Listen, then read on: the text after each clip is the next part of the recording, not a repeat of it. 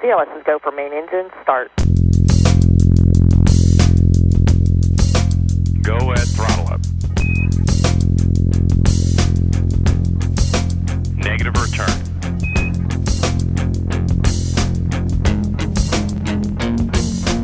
And we see a nominal MECO.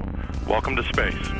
Hello. Welcome to Off Nominal. I got the intro right. Last week I said main engine cutoff, which is the other show, and Jake was mad at me. But he's not here this week, so I'm happy that I introduced the right show. We've got another Jake this week because he's being a professional at a conference. So I've got my old friend Tim Dodd down there in the Jake box. How you doing, Tim? Hey, I'm great. Happy to be here. Happy to be talking rockets and photography. A nice blend. Tim Dodd topic list. Yeah, so that's exactly why I was like, oh, I need a co-host this week. I got to text Tim because we've got with us Roland Miller, who is an incredible photographer. And look at this B shot I got set up to show off the books here. We're going to be talking about your books. How you doing, Roland? Good. I'm doing good. Thanks for having me on. Yeah, you. So I got one of your books here, Abandoned in Place. I got as a birthday present one year from the last place I worked, Big Cartel. They sent it to me because they knew my love for space. And then the other one, Jake actually sent. I had a baby a year and a half ago, and that was the present for the baby arrival. So I've been gifted both of your books. I'm excited to actually pay my own money for your third book, which we'll talk about in a second. I've got a copy of it here, a pre-release copy. Oh, so man, we might even get a little sneak peek. Well, yeah. Tim, you just, before this, you ran away because you realized you forgot to drink last time you were on the show, and I think you've rectified that this time. Listen, last time you guys kind of made fun of me for, drinking water and hydrating mid-afternoon for me. But, today I decided it's Thursday, we're going for it. So I decided that I am representing Iowa and representing this is actually the band Slipknot. You remember those guys? Yeah. They're from Iowa. I'm an old metalhead, and I saw this in the store. It's Slipknot's with Cedar Ridge Distillery out of near Cedar Rapids, Iowa. And it's actually quite good. But Cedar Ridge makes really, really good whiskey, so no surprise there. A Slipknot connection. I would never have guessed it. Right? You just never know. Roland, did you bring something fun to drink today? It's only 2:00 here in Utah, so I'm breaking my... I usually don't start drinking till 2:15, so I'm going to break my rule. I've got I don't know if you guys will see this, a Uinta. Oh, yeah. The Golden Spike. In honor of, now it's Northrop Grumman, previously ATK, previously Morton Thiokol. The Golden Spike National Historic Park is like 5 miles from where they build the space shuttle booster, so it's kind of an interesting connection there. Cool. Yeah, promontory. Cocoa Beach Brewing Company glass. So spanning the coasts too. It's awesome. You're taking us on the journey of the SRBs as you enjoy the smooth, tasty hops. I've been to both of I've been to the Uinta Brewery and I've been to the Cocoa Beach joint. So that's I've been to both of the locations that you're sourcing all your material from today. So I'm pumped about that. Yeah, I've been to the Cocoa Beach one, but never. Never Uinta. Yeah, the Uintas. All right. What about you? Oh, yeah, I forgot. I'm also involved in this. I have a white wine from Mount Etna. It just is literally called Etna Bianco. That's literally just on the back. Everyone says, what kind of wine is it? It just says white wine. But it's delicious. And I thought, a little Italian tribute to your partner that we'll talk about, Paolo Nespoli. Exactly, yep. All right, so I wanted to so in the books you've got like a lot of you've got like an intro to some of them to talk about the work, where it came from. So I feel like you've got some great stories for us that I'm excited to extract from you. Let's go in chronological order. We'll start with Abandoned in Place. Let me shuffle my my B shot here so I can better feature Abandoned in Place. And you can see I've got too much stuff on my desk with the wines and whatnot. The timeline of this book is very interesting to me because, as you might expect from the name of it, I flipped to the one blank page, but it is a collection of photos of not just Cape Canaveral. You've got, test sites at Edwards here where they test the F-1 and all that. It's all about, the hardware that was kind of left over from the heyday of space. But I noticed that all of the dates on these are like 90s, early 2000s. And I just want to know where that idea came from in that era, because I look at these pictures from where we're at now, and it's like it's totally different to look back where we are in 2022 on these timelines. So I was teaching photography at Brevard Community College, now Eastern Florida State College. And I got a call one day at the college from an environmental engineer out on Cape Canaveral. And he said, we've got an old office building here on the Cape that we haven't used in about 10 years. And we're going to remodel it. And we went in there and he said, there's a photo lab in there. We didn't know it was there. And we've got some old chemicals. He said, if they're any good, you can have them for the college. And if not, if you'd help me properly dispose of them. So I said, sure. So I went out there and I get there and he goes, I got to run an errand. Do you mind? I go, no. On Cape Canaveral, I grew up watching all this stuff. And he goes, well, have you ever seen any of the old pads? I'm like, I didn't know they were old pads. In the Complex 19, which is the Gemini, all 10 crewed and other Gemini launches went off there. And we pulled up and I'm like, this is amazing. Because it was the Gemini launch tower was very unique. It was hinged at the bottom and they laid it down right before the launch. But it would be up around the rocket. And after the last launch, they laid it down and they just left it there. So I thought, well, I got to figure out a way to photograph this stuff. So I started checking around with public affairs and different things. And mind you, I started doing some of the real early work was with an 8x10 view camera, which I abandoned pretty quickly because there was so much stuff out there. I could do like 5 shots a day. And I thought, I'll never get what I need to get done. But, the public affairs people were kind of like, well, we've got some other people. We'll go out there for half an hour someday. And I'm thinking half an hour, it's going to take me half an hour to set that camera up. So I just kept trying, and, after 2 years, anybody I met, I just, it's a real lesson in perseverance. And finally, I was getting my hair cut in Cocoa Beach and my barber goes, so what are you doing with your photography? And I just, so I got this idea to photograph the old pads at the Cape. And he goes, well, I'll get you out there. I'm like, I appreciate that, but I've been trying for 2 years. I'm sure people. He goes, no, I'll get you out there. I'm like, look, that's great. Of all people, your barber. Only your hairdresser knows for sure, as I say. So, I'd heard that so many times, but he was dating someone in public affairs. And so he set up a meeting for us and I explained what I wanted to do. And they got it. And then once I'd gone out there a couple of times and shot, I took the pictures in and showed them to Chuck Hollinghead. And he was like, oh, yeah, this is great. We want to support you and keep doing this. So that was really how it all started. And then I had an exhibit of the work early on in Huntsville. And the curator there said, well, why don't you come up here and photograph some of our stuff, too? So then I realized, I should go everywhere. And that's really how that all evolved. You had access to the I was just pulling up this page to the Edwards site where the F1 was tested, which I feel like I've only seen like legendary photos of, and I don't know anyone that has been to this place. So how did you start getting into you mentioned with Marshall, but is that how you started getting into these other sites as well that are, Edwards is tough to get into in that regard. So that must've been a venture. The thing is, it's a teeter-totter, it's a pendulum. Sometimes it's real, like right now, I'm actually having a hard time getting access to stuff because I haven't done a lot lately, and the public affairs people have all changed, and they've changed some of the badging stuff. And as Tim knows from firsthand experience, Tim just got denied from the SLS rollout, I believe. Was that the tweet that I saw? Did I get that story right? I did too. So, no one's allowed. No one comes. It was funny because, at the end of the shuttle program, they opened the floodgates. They were letting, anybody there to do it. And they were saying, literally the public affairs people were saying, oh, we should have done this 10 years ago. This is great. We're getting so much attention. It's like, yeah, that's a good idea. But apparently they haven't learned that lesson completely. I'm sure COVID is a big part of it and other things. But anyway, once I had relationships with some public affairs people, I would write to the other places or call them and say, look, I'm working with this person. Here's what I'm doing. I could send them some examples or something. And I really didn't have that much trouble at that point. Once I had proved what I was doing was worthwhile and I was serious about it, then they took me seriously. So I didn't know. To be honest, I didn't know. I've only been to Edwards at one time. I didn't know it was that tricky to get out there. So Santa Susana is another one that's tricky to get out to. So, I'm sorry, I don't know where that. I don't think I've ever heard that. Where is that? So Santa Susana is a Boeing facility. I'm trying to think originally if it was Rocketdyne originally. I don't know. Anyway, it's a Boeing facility. It's up in the mountains. It's like literally an hour from downtown LA. Oh, And they test.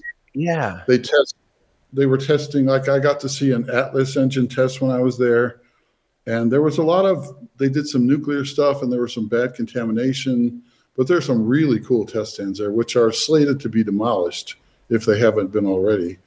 But it was really cool. And, one of the neat things about this is oftentimes my escorts are volunteers, and like the gentleman that escorted me there, he'd worked out there for years, so he knew all this stuff. And it's just, it's like living history while you're photographing. It was just great.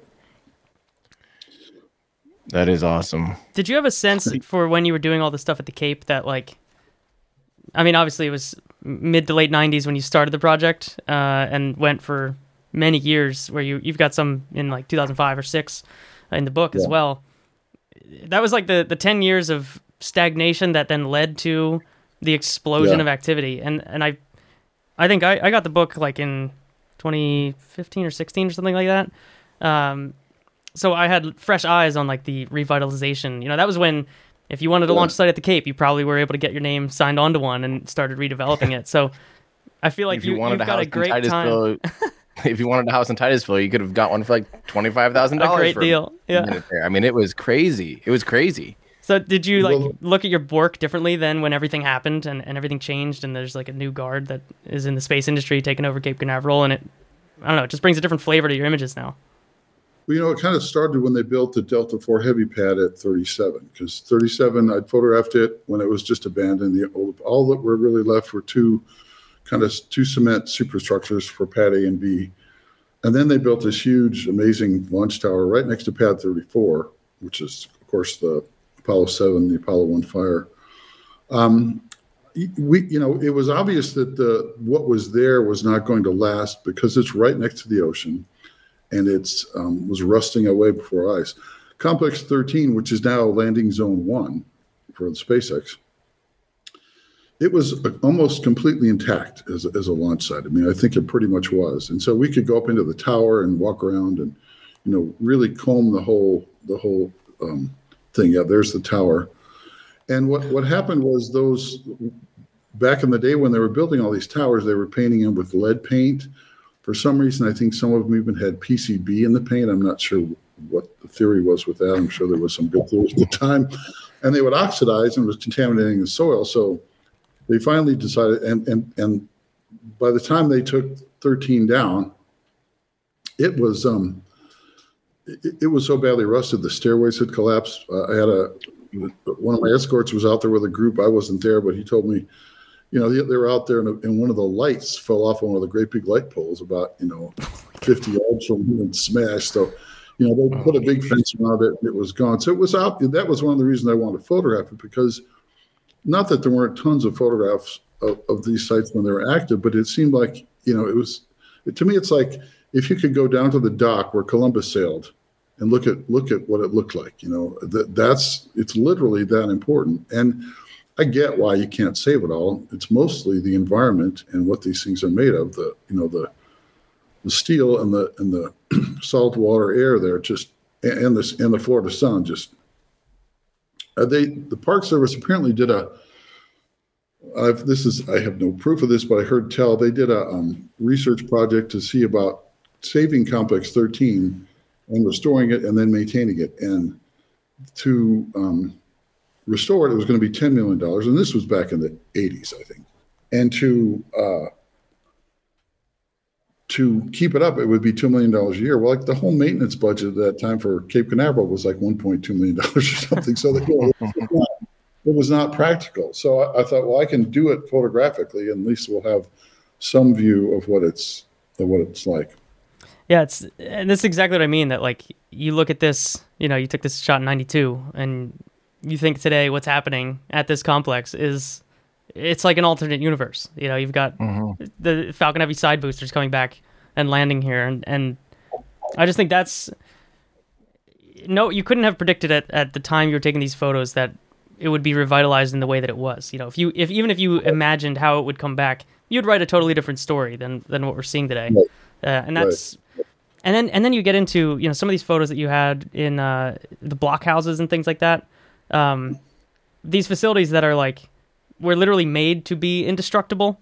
That, in some way, this stuff is never going away because it was built to survive, like the craziest explosions on Earth. But what do you do with a room that looks like this other than stand in it and be like, wow, this looks incredible? They took Complex 14's blockhouse right before John Glenn's launch. So Complex 14, I never got to photograph it up close early on because they had built a hypergolic fuel storage facility just east of the launch ramp, literally 30 feet or so east of the launch pad. So it was off limits. There was nobody going. And then I think it had something to do with John Glenn going back into space. They realized that was a historic site. So that thing got moved out, and then they opened it up. And Sam Bedingfield, who was one of the first NASA employees, actually worked for NACA originally, I think he told me he hired Gus Grissom. Anyway, he was my escort out there. Again, amazing, just amazing stories. And but they turned right about that same time, they took the blockhouse and turned it into a conference center. But they've taken some of those blockhouses down as well. The big, it's interesting, the big superstructure like for Complex 37 and some of the real large concrete structures, they don't really have a good way to demolish them. And it's not because they can't. I mean, they can blow stuff up, but they're actually worried that if they blow, and this is an engineer that told me this, if they use enough explosive to blow something to demolish those, they might damage the aquifers underneath them. So, that's and that's where the whole abandoned place thing comes from. And it's such a, it was such a metaphor for kind of our we were on our way to the moon and at the moon, and then on our way to, we thought, elsewhere. But the reality is that, the space shuttle program was a real necessary step. You can't, the difference between going to the moon and going to Mars is the difference between walking around the block and walking around the world and carrying everything you need. It's just a whole different level. So I look at and I have a very reductive view of the whole space program because I'm just not that smart, but I look at this arc of, you look at the pre-crewed missions, going all the way back to the captured V2s, on up through Mercury, Gemini, Apollo, Shuttle, Skylab, through Skylab in there, ISS, and now SLS, and it's a very conscious set of steps. They had to have the shuttle to build the space station. We have to have the space station to understand the effects of long-term exposure to weightlessness and radiation. You can't. You have to learn those things, and that's the way to do it. And it's so people get all, I don't want to start wars, but people complain about the space shuttle program, and they oversold it, and it costs more, and it took, they didn't launch 24 a year, they launched 9, I think, the most in 1 year.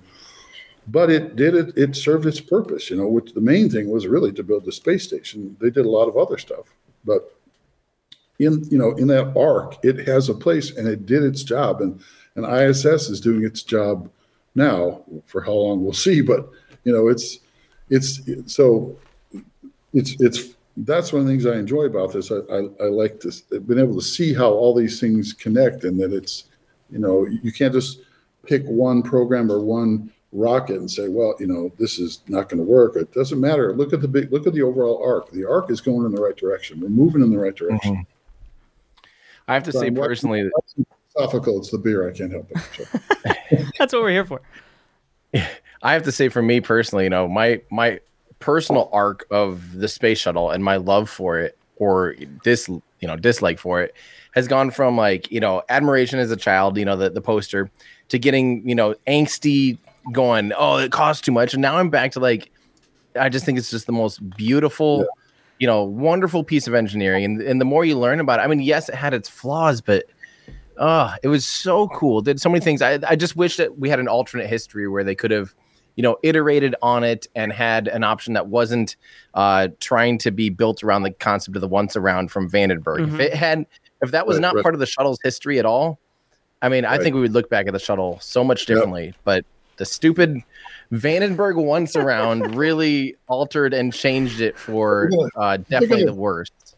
weren't they going to capture us in satellite or something crazy like that? Wasn't there some? Yeah, here it is. The old, Yes. the now Delta 4 or Delta 4 Heavy and Delta 4 launch site that is still got the same structures and all, which is one of the Like coolest 6E, looking. right? Yeah, the And that- pictures from when they rolled the shuttle out there, it's just it's so of an era that it's like amazing. Yeah. So when I took that, we were up on a road looking kind of down at, into that basin. I had a lot of friends that worked out, for the shuttle, and they were like, that little valley basin on the ocean. They said that people were saying the reverberations of the SRBs are just going to tear everything apart. They were terrified that.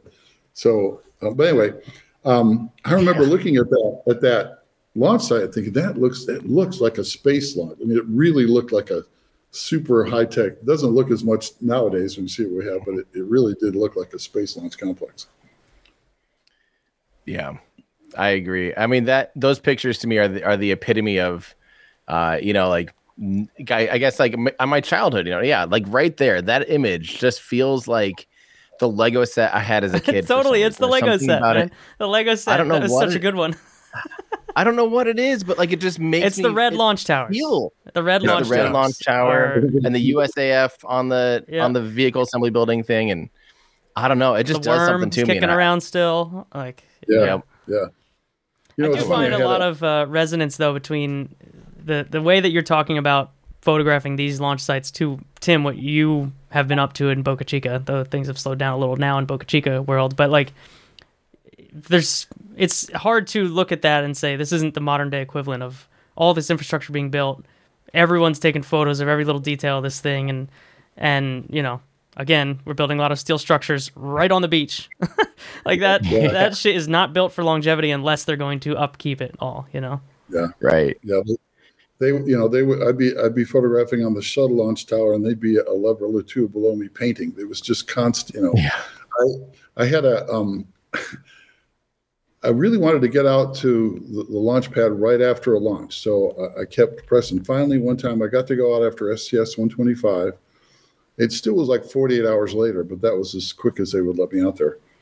And they were already painting and doing stuff, and I was up on the mobile launch platform, and they were the hold down arms have those, I call them flaps that close. They're called blast shields, but they capture the frangible nuts that release the shuttle. So and they were taking those off, and they're like 3 by 4 feet or something, and putting them on pallets and hauling them away. And I was photographing that, and I didn't know I wanted to know what they were called. And I always try to talk to the people at these places because they're great. They love the NASA people. You guys know they love talking about their stuff. Mm-hmm. They're so into it.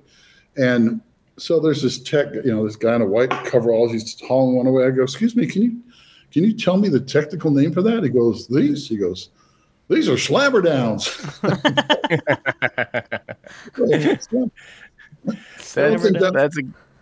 I don't think that was in the technical diagram, but it was a perfect description. It's way better than blast shield. So the slammer downs. I love that. I feel like I should share my a little like early days of me trying to do photography at Kennedy Space Center, and because some of it kind of reflects here, and I think resonates with kind of what you've experienced, and it's sort of on the back end of that stuff. So for me, the first launch I ever tried to go to was in 2014 was CRS-3. So the third SpaceX mission to the International Space Station. The first time they put landing legs on a rocket. And I happened, I ended up getting media credentialed through Spaceflight Now. And, it was my first time out there really as an adult. And I went to the visitor center and I walked around, and honestly, I was sad because at the time the Constellation program had ended. They weren't quite, they were kind of shy about like SLS and what's going to happen with Orion. It was just sort of a little bit still fumbly. So you still saw Constellation stuff. There's like, you could buy Constellation things. And when you're looking around at like, well, what's next? It almost was like, and just felt like the whole place was this like graveyard of greatness of what had been, there's like, look at all these things we have done. And it's like, well, what are we doing now?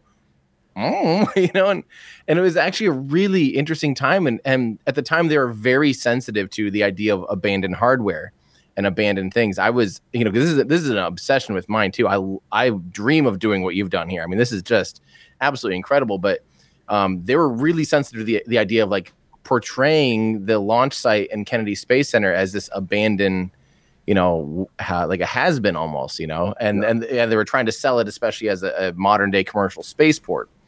And now I think they'd be a little bit less sensitive to that because it is a modern day spaceport now, but it's just interesting to see that story arc. But it's so cool that you got to be at these pads and do all this stuff at the time when you did, because I think that was a pretty small window of time where it was true to life like that, Well, and after 9/11, it changed, like I said, there were generally we had pretty good, I had pretty good access, especially the early 90s from 90 to 93, had real good access. I really did kind of the bulk of it then. And then I thought I was done really. And then they started they took down 13, they took down 36A and B, they took down 40. And so I got to go photograph all those before they took them down and be there for the demolition and go in and photograph right after, like, what was it? 36. I went in right after the demolition and we're walking around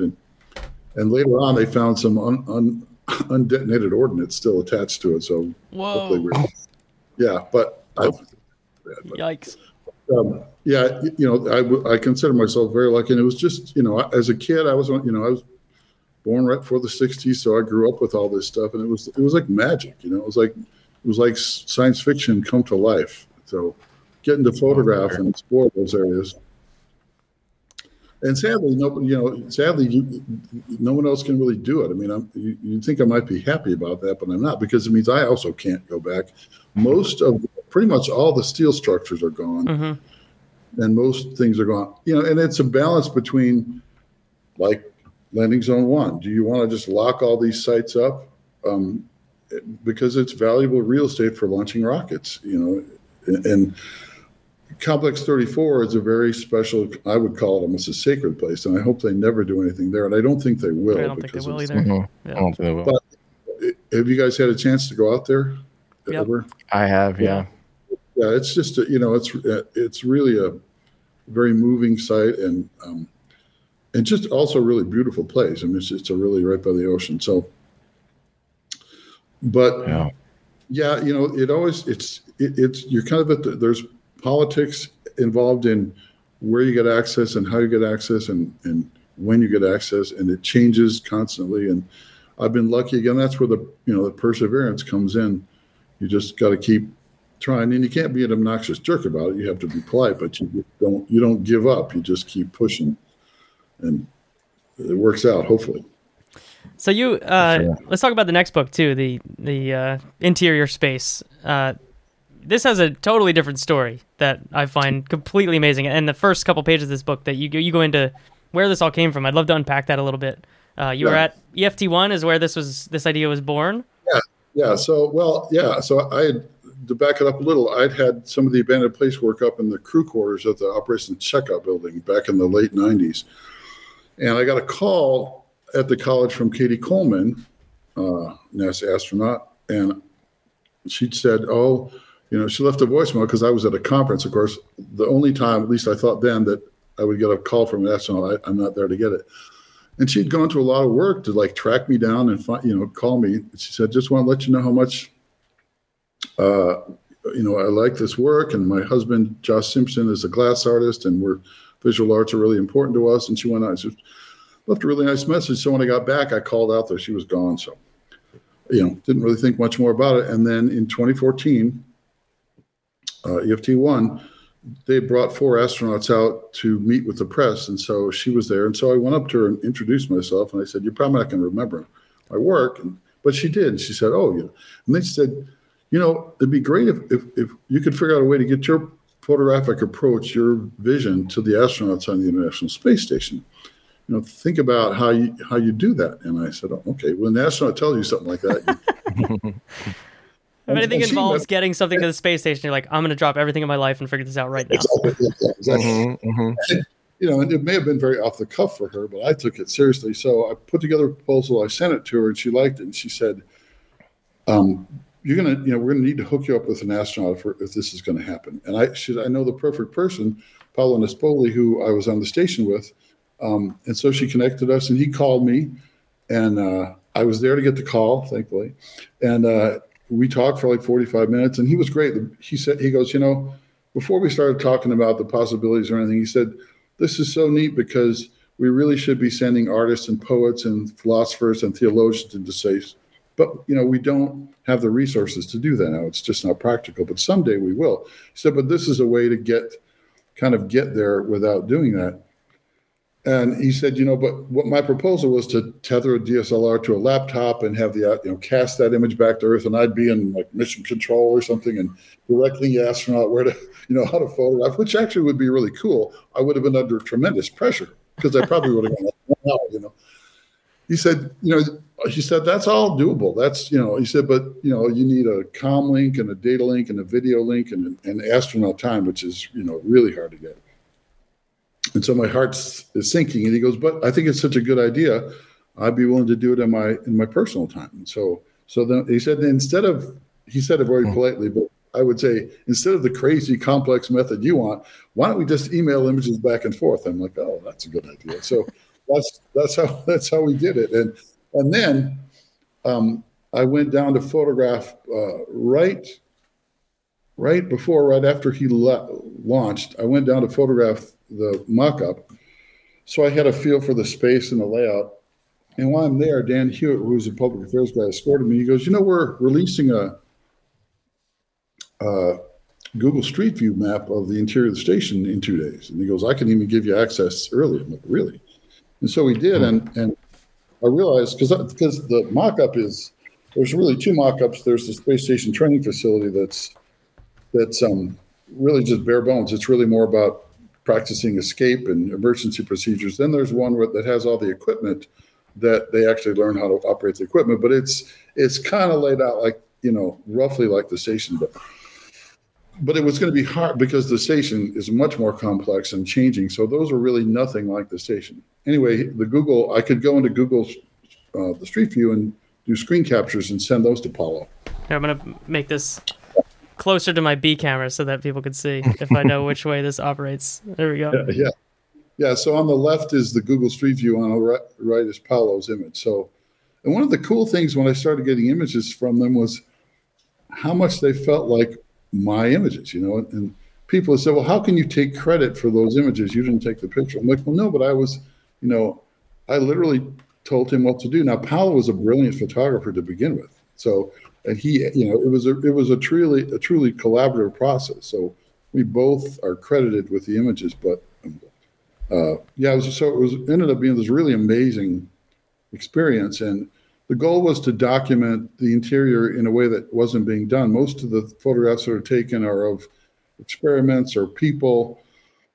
And if most of them are taken with a flash, well, of course, the flash falls off over distance, so it's bright in the foreground and really dark in the background. I wanted to get photographs of what it would look like if you were standing there looking at it. So he did almost everything with available light, which meant I thought he would shoot at 3200 film speed, a real high film speed, but he ended up figuring out a way to cobble two of the Manfrotto arms together and lock the camera in place like on a bipod basically. And so the first images I got back were at 100 ISO and they were tack sharp. I'm like, how did you do this? You're like, wow, space works totally differently than I thought in my head.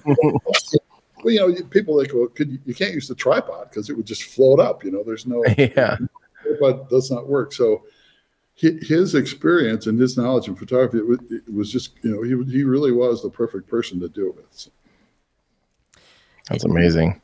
Did you have any insight in that to like the training that astronauts get on photography? Because especially the time at which this project is going on was before commercial crews, so it wasn't like they had a lot of extra astronauts floating around the ISS. It was a handful of astronauts at a time. But they've got, camera equipment that most of us would salivate over that is floating around the ISS up there. But so like, what is the training like for them? And did you get to experience that at all to help inform like the way to communicate with them on what to actually photograph? So I didn't have a lot of experience with that. I actually ironically, I look back and it's laughable. I put together like a little composition primer for Apollo just in case, I didn't know, because I knew he's an engineer. I knew the technical part wouldn't be hard, but he's actually a great photographer all on his own. The funny thing was I I did contact the ISS imaging office, and I said, "Can I get a list of all the lenses you have on the ISS so I can kind of plan?" And the guy in charge, he writes back, he goes, "Well, yeah, I can do that." He goes, "We have all of them." And I'm like, "You have all of them?" He's like, "Yeah, we have all of them." So I'm like, "Oh, okay, well then I guess I don't need the list. I can look that up." We have all of them. Multiple, sets of some of the more common ones. Yeah, they literally have every lens that Nikon made up there. So, Wow. Are you, by the way, are you a Nikon guy? Or are you a Canon guy? Only because I was Nikon film, and when I went digital, I switched to Canon. Only because one of my friends was a Canon rep, and he loaned me an 800 millimeter lens for the STS 133, which was great. I knew I'd be able to get camera gear. I always tell people you can't tell which camera took which picture. So it's really more your personal preference, whatever you like. I'm very happy with the Canon. It's once you get your muscle memory, honed in, it's kind of hard to switch. Yeah, exactly. It's like I was futzing around with Canons when I was 12, so it's just I guess I'll get a Canon next time too. Yeah, you get brand loyalty and all those things. And I was a very loyal Canon film shooter for decades, but it just happened to be that I knew I'd have access to some great lenses, and it was a good way to go. I'm cheap, if you can't tell. That's my bottom line on that stuff. The detail shots in this book are my favorite ones. The ones of like actual workspaces, and there's I gotta find them in the book. There's like one of all the valves and everything that is in some of the Eclipse systems on board, and I love those shots because those aren't the ones that are going to get posted to Flickr of like, here's the ISS flying over, the Sinai Peninsula, and it's beautiful with the sand and the ocean and the stuff that we like to see also. But as space nerds, you're like, yeah, but what is the workspace like? How does it arranged when there is no gravity? And even like this one here, you've got all these pens and Sharpies lined up on, like Velcroed to the wall. It's just kind of interesting to see the mechanics of their workspace. I was wondering if any of these. Did Paolo say, "Hey, I noticed you didn't ask me to photograph this area of the station that looks particularly interesting"? Did he have any of those kind of things for you when he was up there? He didn't. I think he took a couple. I've never really gone back and checked. I think there are a couple he took that may not have been specifically what I was asking for, but that one was one, I'm pretty sure.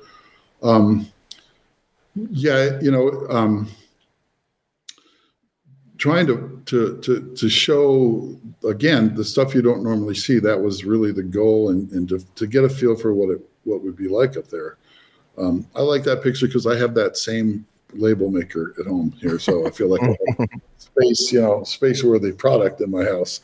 and you've got a original iPad, or maybe this is like, I don't know. It's a 30-pin connector I'm looking at on here, so that's some pretty old iPad hardware. Yeah, they're high tech in it there. Well, that's the thing so when speaking of cameras, so I'm going to get the numbers wrong, but I think they had I think when Paolo went up, they had the D4s, and then they got the D5s, and it was funny because he said, yeah, the D5s came, but we were doing other stuff, and they didn't have prioritized us. So he goes, we all volunteered to they have to set them up to work on the station. He said we all volunteered to get those out and set them up on our own time because we wanted to use the high resolution camera. So that those are all. Most of those are 17 megabit pictures. They're not real. They're not. That's big compared to a lot of things, but they're not as big as. I shoot with a 50, camera. So it's. But they were all. They were into the photography, and they're all really, I think, into the photography. And Paolo did all that stuff at night, so nobody would be in the shot. He'd stay up and get that done. So he did yeoman's work. And he, because it was so complex to set it up on that thing, at the last batch he shot, literally some of the last hours, the last day he was on the station, he did go and shoot some stuff at our higher ISO without a tripod. But yeah, it's amazing. You also have some shots, like this one, the fit test. Was this the actual hardware that they were checking out before launch? Yeah, that's in the high bay. Yeah, so I whenever I get a chance to shoot anything, I had no idea. This was, this was like almost 20 years before I did the project with Paolo. So I was able to get into the high bay and photograph some of the equipment, and I thought it worked out, great that I could show that. I'd really love to do can you imagine doing a project, what I did on the outside of the station, how amazing that would be? Now, obviously, that's not going to happen, but, that would be just a tremendous, document of what the exterior of the station looked like. You might be able to convince some future private astronauts to do a couple extra EVAs and go out and. Yeah. Well, I'll have to work on that. Maybe yourself. If they start offering it. Yeah, I was gonna say, get invited. Talk to Jared Isaacman. They're sending me to the space station. I'd go if they said. I'm pretty sure that's not in the cards right now. But people will say, "Oh, did you go up to the space station?" I'm like, "No, I didn't. I worked with the guy who was up there. They didn't send me to the space station." I'm just continue to look at some of this stuff. The amount of things that they have in the mock-up center. They have like the plant habitat, in the mock-up center as well. Just some stuff that is like, I wonder why they're mocking up this with plants actually growing in these things. But they're plastic. Those are plastic plants. Plastic plants. Okay, it's like IKEA. They went to IKEA, got a couple of those Fechkas, and threw them in there. I think it's the feel of that there are plants. So, hey, what's in here? Oh, there'll be plants in there. You did have one photo that was kind of bizarre. I think it was this one. This one? Well, this one is the training mock-up, which you also have a photo of the outside here. Yeah, that is a cupola built with monitors plugged into where the windows go. And I want to build one of these in my house. Yeah, it's really cool. It's really cool. So you got to go in this and poke around? Did you play with the arm or anything? Or they were doing some testing stuff. They don't let me play with I try not to touch anything when I'm in these things. They frown upon that, but it was cool just to be in there. They just have monitors mounted like that, and who writes the software for that? That's why I keep thinking, how does somebody know how to do that? Because it's a one-off, it's not like there's so maybe you should sell those. You could sell those. VR goggles are cheaper now, though. So they are. That's and probably less distracting. Yeah, that'd be amazing. Yeah, that's so cool. I want to kind of go back to the abandoned stuff because I want to bring up a topic, if you don't mind, that I think would be blending of some worlds right now. Because the abandoned in place stuff is just like I love that. I love that. I also love Soviet space history, and unfortunately, right now, I don't know when the next time anybody's going to be able to be anywhere near some of that stuff, and Roscosmos and and Kazakhstan and stuff, and that makes me really sad because they have probably way more than we do. They abandoned a lot more stuff than we did, and I don't think they demolished much of their stuff. So I can't. Can you imagine going to Baikonur and just having the access that you had at Kennedy Space Center? I bet you there's images galore that would just be absolutely incredible. Well, trust me, I've had a list of several things I wanted, like 5 things I've really had it since I started that project, probably for nearly 30 years. Because once I started doing the other launch sites and test sites in the U.S., I thought, I need to go to Russia and do this. That has been on my list, but it's going to be very expensive, and the politics of it, getting the access. And the funny thing is, when Abandoned Place came out, I was getting contacted by RTV. They wanted to do pieces on it, and I kind of put them off because I figured they were trying to, they would use it as propaganda to, look at the Americans. And then I talked to somebody who'd been over quite a bit. He said, he said, our stuff looks like it's 50 years old. He goes, their stuff looks like it's 200 years old. So it would be, this, the Buran photos. Yeah. This one was a weird story, right? Where this was, they acted like this was not officially commissioned, but I'm like, I don't know, man. Did they allow someone to go in with full access and just say, go crazy in here? Or, and then they wanted to make it seem like they snuck in because it's still under guard? I don't know. There was, I think it was a French photographer, I may be wrong, but who hired some guide, and they came in from the desert side and literally spent 3 days in there. They had somebody, they patrol it, but very randomly. And they had somebody literally just watching for the guard. So they shut everything down, and they were in there. I think they had lights and stuff. Ralph Myrebs, if I remember right, was the photographer that did that, or one of the ones. Yeah. But yeah, those images are incredible. I mean, Well, yeah. Scary. To photograph Gagarin's launch pad, which we're still using. I think they missed.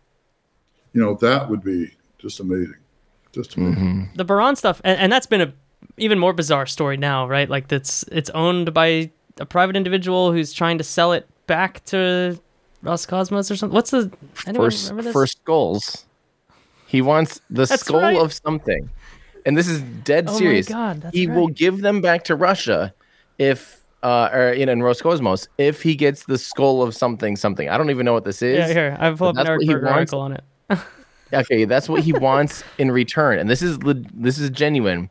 And the two Burans, by the way, I just learned this the other day because I thought they're both potentially future orbital. Only one of them is actually basically the second Buran that was supposed to go orbital. The other one was a flight test article, so it wasn't orbital. But there's one that's being transported right now outside of Moscow that kind of made the rounds on Twitter the other day. But that's not one of these, unfortunately. In exchange for the skull of the last Kazakh Khan, a man named, I'm not even going to attempt it, Kenesary Kazimov. This is incredible. So it is who is this that owns it? A businessman, Darian Musa. What a bizarre... Claims ownership. Like, did he just conquer it? Like, did he just put a flag down and say, "This is mine"? Trust me, I have an NFT of it. At least Richard Garriott legitimately bought a rover at an auction, right? Or maybe he bought an NFT too. I don't know.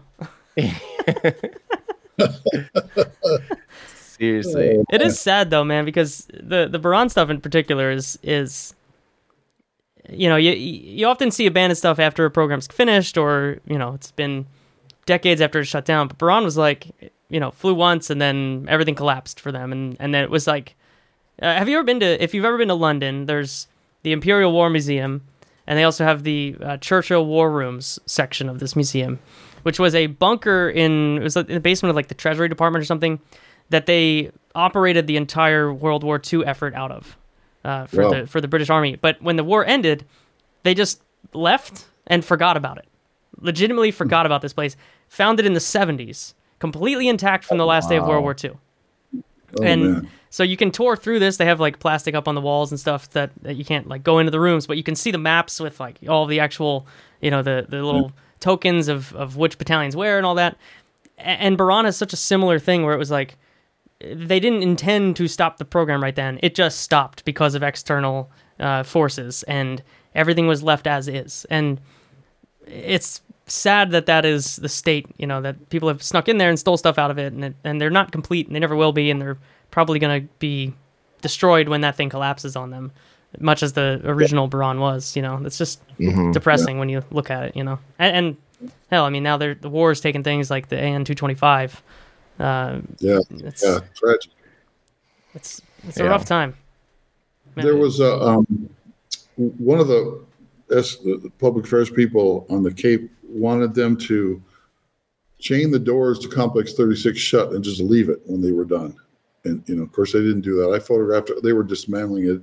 They were going through I can't remember who the contractor was that had it, but they were going through pulling all their stuff out and throwing it in the dumpster because they thought somebody else would come in and have access to their stuff. So they just trashed all this, all this computer gear and data gear. It was, sad because they could have put it in a museum or something. It would have been really amazing. They left all the government stuff, so there'd be racks and half the stuff would be gone and in the dumpster.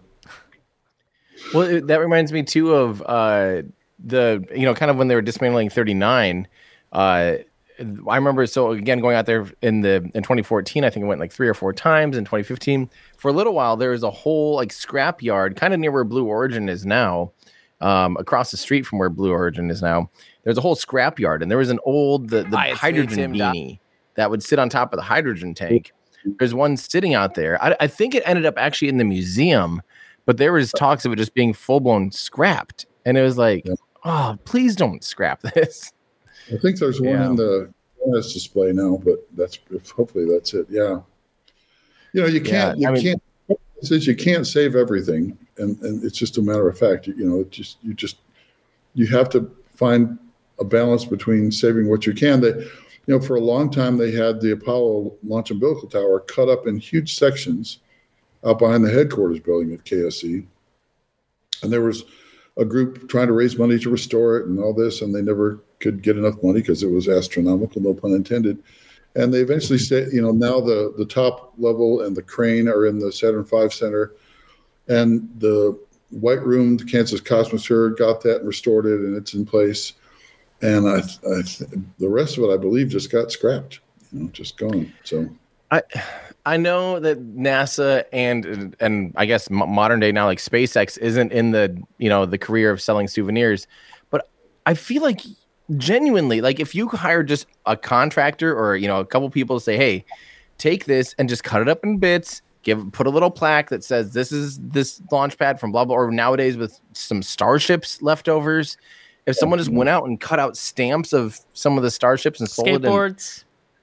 I mean, yeah, exactly.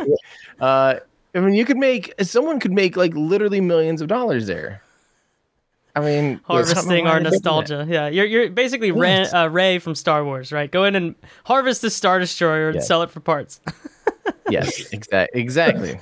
That's exactly right. But honestly, that's why you two in particular are excellent examples of this. Of like, we can't go back to these launch sites, but we have high-res photos of every bit of this infrastructure.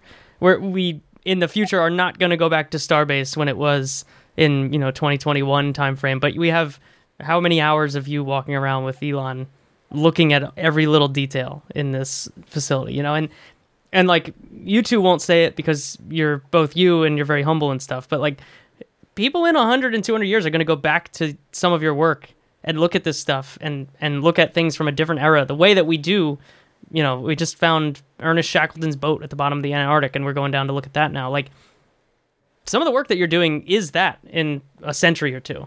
And I don't know if either of you have thought about that or are even considering that, or if you just put it out of your mind because it's a weird thought. But I hope they don't wait 100 years. I mean, it's right there now. They should buy it now. Yeah. So you've got another book coming out. I saw Spring. Yeah. What's going on with orbital planes here? So this is called Orbital Planes. Here's the cover, little detail shot, Discovery. Show you the spine there. It's coming out in. It was supposed to be April 19th. I just saw it listed on Amazon. That was May 24th. So sometime this spring. It's funny because I know what boat it's on. I've been tracking it. It made it through the Panama Canal. It's headed to Port of Long Beach or Los Angeles. I'm not sure which one. That's amazing. So I'm too cheap to pay for the tracker, so I only get an update like once a week. But it's somewhere off the coast of South America or Mexico right now. It's on its way.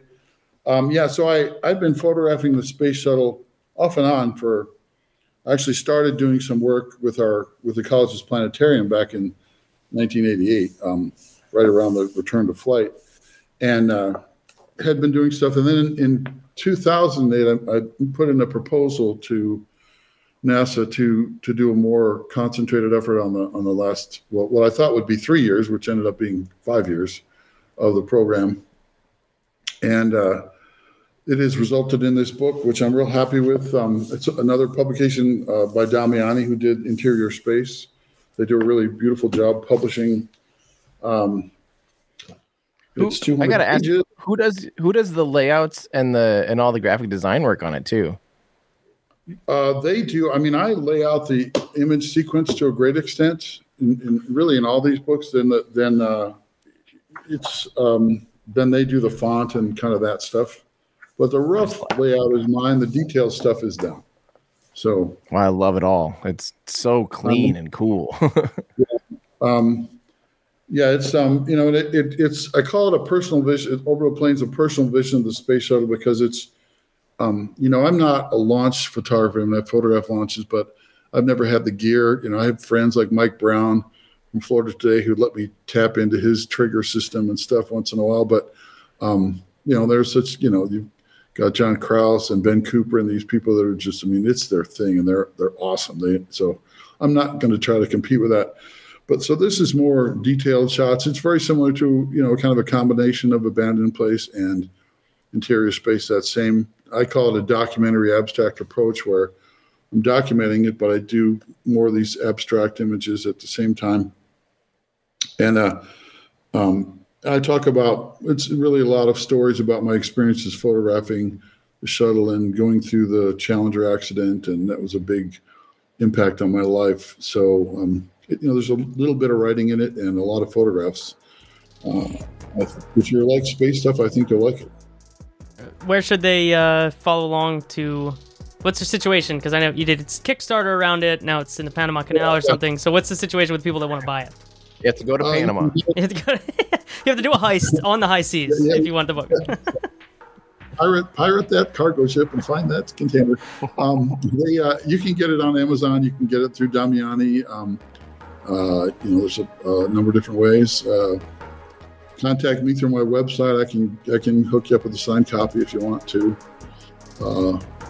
I'm working on. I will plug one more thing. I'm working on another book with a different publisher on the space shuttle as well. It's photographs by NASA, mostly a few other photographers, and it's kind of a mission by mission look at the space shuttle program, starting with the free flights. So I'm kind of reprocessing those images, trying to pull out what I can, and then a lot of writing about each mission. So that's Very coming cool. out in September, I believe. Oh, wow. All right, It's well, called- we'll have to have you back on to talk about orbital planes and then that one later in this year. It's called the Space Shuttle: A Mission by Mission Celebration of NASA's Extraordinary Spaceflight Program. So it's a mouthful, but Awesome. that's it. Tim, what are you working on And these days? What you got cooking? Ooh, have been working on a video doing just the engine cycles. Like almost, for the Raptor video, I had this little section that was about kind of explaining different power cycles of rocket engines. And so I'm kind of trying to do these more like, I don't want to say entry level, but kind of the basics of rocket science, the basics of things. So we did the why don't rocket engines melt? We're working on the engine cycles. Then like we'll do injectors and how to start a rocket engine, kind of all these like, I think overall topic things that I think are a little more evergreen and a little, I think, kind of valuable for the spaceflight community, hopefully. But this one's really, the graphics on it are incredible. The team's been doing an amazing job, and we're just kind of plugging away at it one day at a time. So, yeah, that's what we're working on. And then SLS rollout next week. So, yeah. That's crazy. Yeah, That's next really week. fun. I know, Yeah. finally. Wow. It's going to be great. What do we got next week? Jake's at LPSC this week, which is a fun conference. As always, he goes to nerd out about planetary science. So he's coming back next week, and I think he might bring some friends from LPSC, which will be fun to talk about what he got into down there. And I think that's it. Oh, we have YouTube memberships turned on for Off Nominal. If anyone likes to support the show, get into the Off Nominal Discord, which is a very rad place. Check that out, youtube.com/offnominal. If you are an audio person listening to this on the podcast, you should definitely go back and watch this one on video, because we were showing off photography this whole time. And so this is probably not the best audio episode that you've ever heard. So maybe try out the video on this one. And buy Roland's books. Watch Tim's videos that may or may not kill him with how much time is put into these suckers, considering what happened with the Soviet engine Hopefully video. never again. Yeah, okay, good.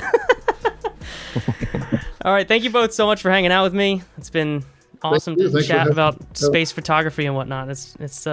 I've enjoyed this thoroughly. So if no one else did, then get screwed. I guess I don't know.